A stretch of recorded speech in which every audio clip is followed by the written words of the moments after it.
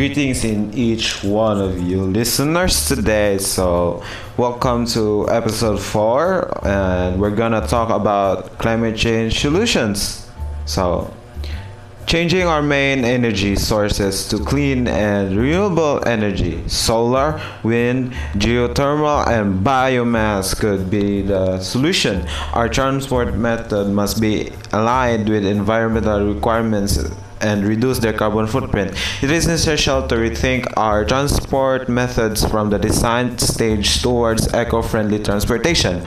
The simplest solution to reduce waste is to adopt our production methods to our consumption patterns. The recycling process must be also taken into account in our consumption habits. Carbon mitigation efforts often focus on the world's poorest people, partly because they will be the most severely impacted. Lower income people tend to have less mobility in order to escape natural disasters and less able to recover economically, and otherwise, lower income countries can also be the focus of climate change solutions. When it comes out that as these places become more wealthy, their lifestyle will increasingly consume more fossil fuels, demanding they take action to mitigate these future effects. However, in many ways, this is detrimental to victim blaming and direct focuses away from where the problem largely originates with the wealthy personal lifestyle. I'm sorry for that. Regardless, implementing solutions within a framework of economic justice can offer some of the promising solutions. For example, a gasoline tax fund could be established that not only discourages personal cars but would fund mass transit. A carbon tax on the industrial polluters would incentivize them to make their operations more efficient. Perhaps the biggest and the most obvious solutions would be the end of government subsidies to fossil fuels companies, funneling this money instead into things like affordable housing within urban areas in order to reduce sprawl.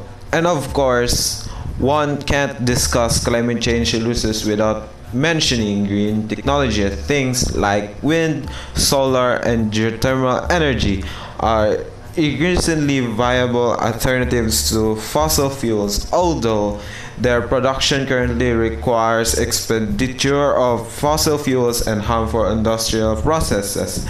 These technologies are improving rapidly in the hopes of creating sources that require reliability, minimal damage to the planet.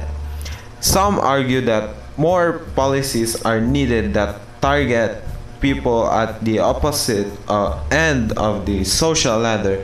One paper points out that the super rich have long escaped criticism for their lifestyles, yet the top 1% of income earners could have a carbon footprint 175 times larger than low income individuals. Carbon so in this in the solutions of the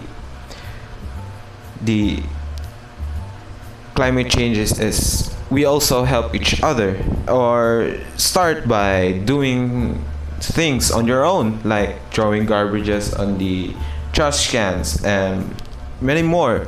So help us save the planet, and let's reduce climate change, and let's follow these solutions. So, for this evening, I am Justin R. S. Villarin, your speaker for today in episode 4 of Climate Changes.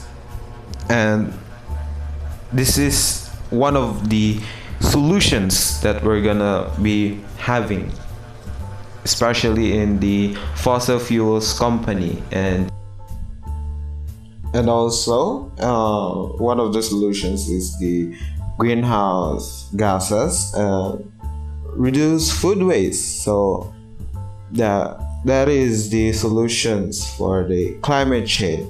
So thank you for listening this evening. Goodbye.